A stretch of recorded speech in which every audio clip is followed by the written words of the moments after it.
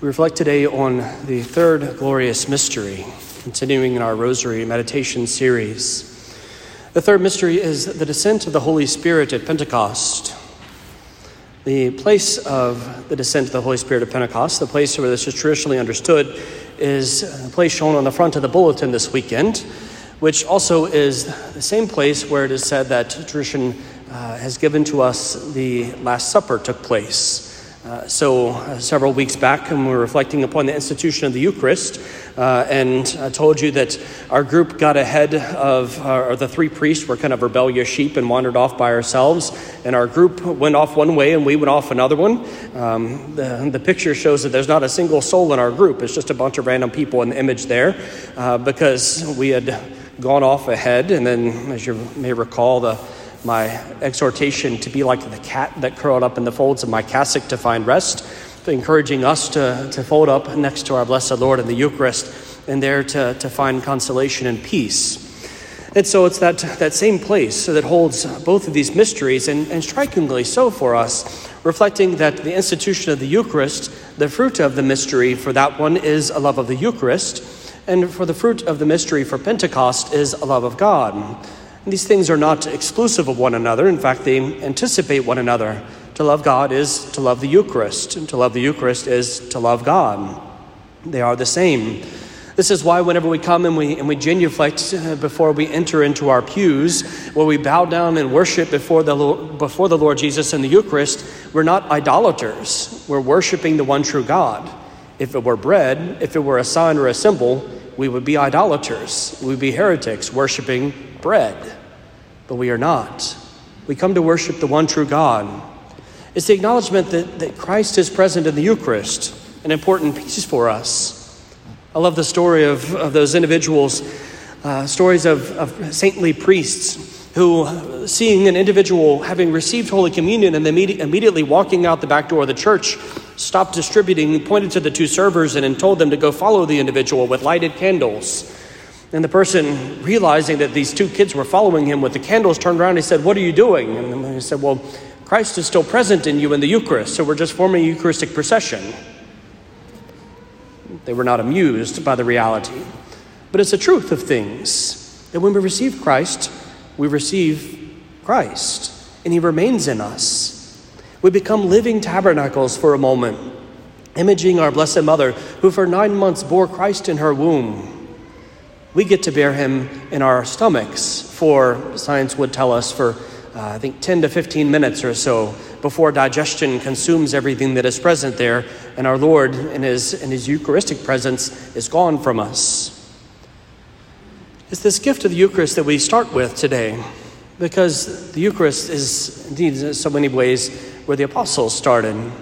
They started in that room receiving Christ in the flesh, eating of his body and of his blood. They received that great gift. And they received him. But every time we receive him in the same manner, in the form of Holy Communion, he abides with us. Like I said, only for 10 or 15 minutes or so. The Church has always taught that whenever the Eucharistic accidents of the bread or wine cease to exist, the Eucharist is no longer present. Christ is not truly present in that place anymore. And so, whenever the elements in our stomach have been consumed by our bodies, the Christ is gone. The grace is given to our soul. Nourishment for our soul is certainly given to us. But he is not with us in the same manner as he had been just a few moments before. And lest we think that we are then on our own, that the Lord has said, "I will be with you for 10 or 15 minutes, and then, well, good luck," right? We know that this is certainly not the case, that the Lord is with us always. He tells us this before he ascended into the heavens. He said, "I will send you another advocate." I always love that, another advocate, because he is the one who is first for us, the great high priest taken on our flesh and interceding for us at the right hand of the Father. He is always our advocate before the Father, pleading for mercy to be upon us. He sends us another advocate, the Holy Spirit. And that Holy Spirit is received in holy baptism. The Spirit comes and makes his dwelling in our heart, the soul's most welcome guest, as the Pentecost sequence reminds us. The one who comes to remain in us, to stay in us, to enliven our souls, to give us eternal life. And he remains with us at every single moment of the day when we remain in the state of grace. To the extent that we remain in him, he always assures us that he will remain in us. It is a constant call to love God, to allow the love of God to increase within us and to remain within us. As we might be tempted to think with the Eucharist that Christ has come and Christ has gone, we can never think such with the Spirit as we remain in his grace. He comes to stay with us, and at every single moment of the day, he is present. He is dwelling in our soul in a most mysterious manner that we cannot understand in this earthly life. We can certainly make arguments and try to understand the reality of it, but always it is a mystery of how it is that the infinite God comes and makes his dwelling in our invisible soul. Mysterious and yet true. And the Spirit does not come alone. We know always that where the Spirit is, the Father and the Son are there too, because the Trinity cannot be divided in himself. You never get one without the other two. And so, the Spirit comes to dwell with us and comes together with the Father and the Son in a mysterious way to dwell in our souls. This is the great gift of how the love of God is poured out to us, because this is how we can love God. We love God because God first has loved us. It's a simple fact that it's an axiom of the church. We cannot give what we do not have. It's an axiom that every seminarian has to learn as soon as he starts wearing his clerical gear. Whenever he has a collar on or he's wearing a cassock, people will inevitably, even if he is young and shining and radiant, even if he looks like he shouldn't be old enough to be a priest, if he's wearing a collar, very likely people will walk up and periodically ask him for confession or ask him for a blessing of something. And a seminarian must always remember, I cannot give what I do not have. Right? I have a collar on, but I don't have holy orders. And to be able to say, I'm sorry, I can't bless your stuff, I can't hear your confession, but I can help you try to find a priest. Right? It's usually the task of a seminarian. We cannot give what we do not have. And we cannot give love to God if we have not first received love from him. This happens first and foremost in our holy baptism, by which God pours himself, love, God, into our souls. He pours himself, he pours his love, he pours his life, and he pours his grace into us. He enlivens our soul. We come together to have not just a natural life, an earthly life, but to have supernatural life planted in us. Then and only then are we able to truly love God in fullness, because we have received of his love in its fullness. This is one of the great mysteries of the life of prayer, in fact. That prayer is not something that we do necessarily, but it's something within which we are brought. We're brought into the relationship in a mysterious way in prayer. Because the fact is, as Father Eugene Boylan often points out in his book, This Tremendous Lover, speaking of how God dwells in us, it's the fact that when we go to pray, it's God in us drawing himself back to himself in heaven. It's God loving himself in me. This is what God is. God is love, loving love. It's an eternal pouring out of love between the Father and the Son and the person of the Holy Spirit.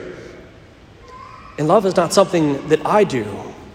It's something that happens in and through me by God's grace. Because he dwells in me, because he is in me, this pours out. And the more one is receiving love of God, the more one can then love God. So this is the importance for us of the sacraments.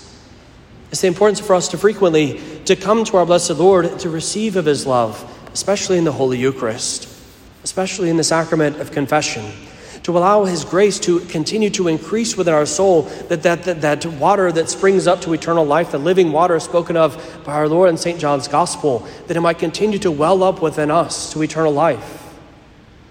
That we might be able to love God more and more and more. And the concrete way that we do this is by praying. Prayer is an absolutely necessary thing for us. But it is very easy for us to be tempted to set it aside for a time. there will never be a day where we do not need to pray, where we're good enough that day. It would be like saying, I breathed enough yesterday, I don't need to breathe today. It's absurd. And yet sometimes we think we can do this with our souls. In the manner that we go without air, we will soon die. If I were to cease breathing today, you would, in short manner, have a new pastor.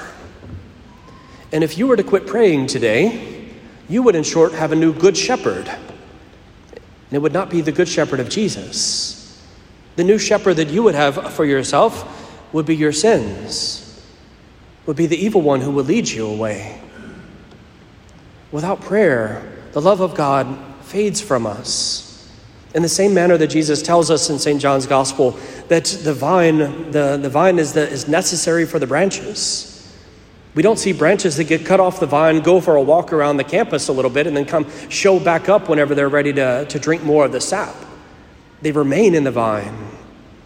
In the same manner, we must remain in him. His life must remain in us. In other words, we must pray, because the love of God is the most necessary and important thing that any of us can do. Unless you think that seems a bit of an exaggeration, we have only to remember the words our blessed Lord spoke whenever the individual came to him, putting him to the test, as often was the case with the scribes, the Pharisees, and the Sadducees. And he asked the question, what is the greatest commandment? A great debate in those times. What is the greatest commandment in the law? There are, I think, 536 commandments in the law. Which of them is the greatest? And the Lord responded simply and without hesitation. The greatest commandment is this: love the Lord your God with all of your heart, with all of your mind, with all of your soul, and with all of your strength.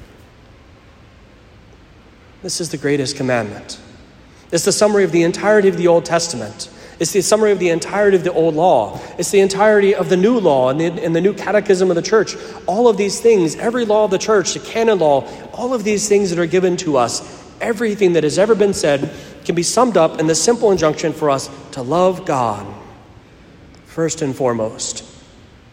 This is why St. Augustine was able to say, love and then do whatever you wish.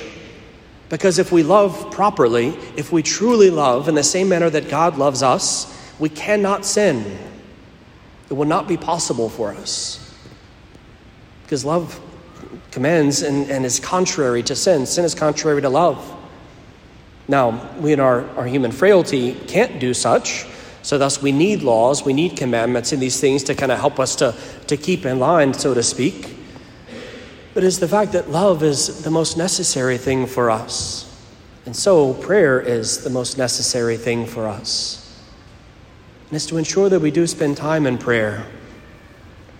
Again, we can be tempted to try to set it aside, to say, well, I'm really busy today, or the kids have activities, or we've got this thing at work, or any number of things that can kind of push prayer out of the way. But this will be a most grievous thing to allow prayer to fall away. To allow prayer, the union of the one true God, the loving God himself, which is the highest good that we can ever attain in this life. To set that aside would be the greatest of sorrows.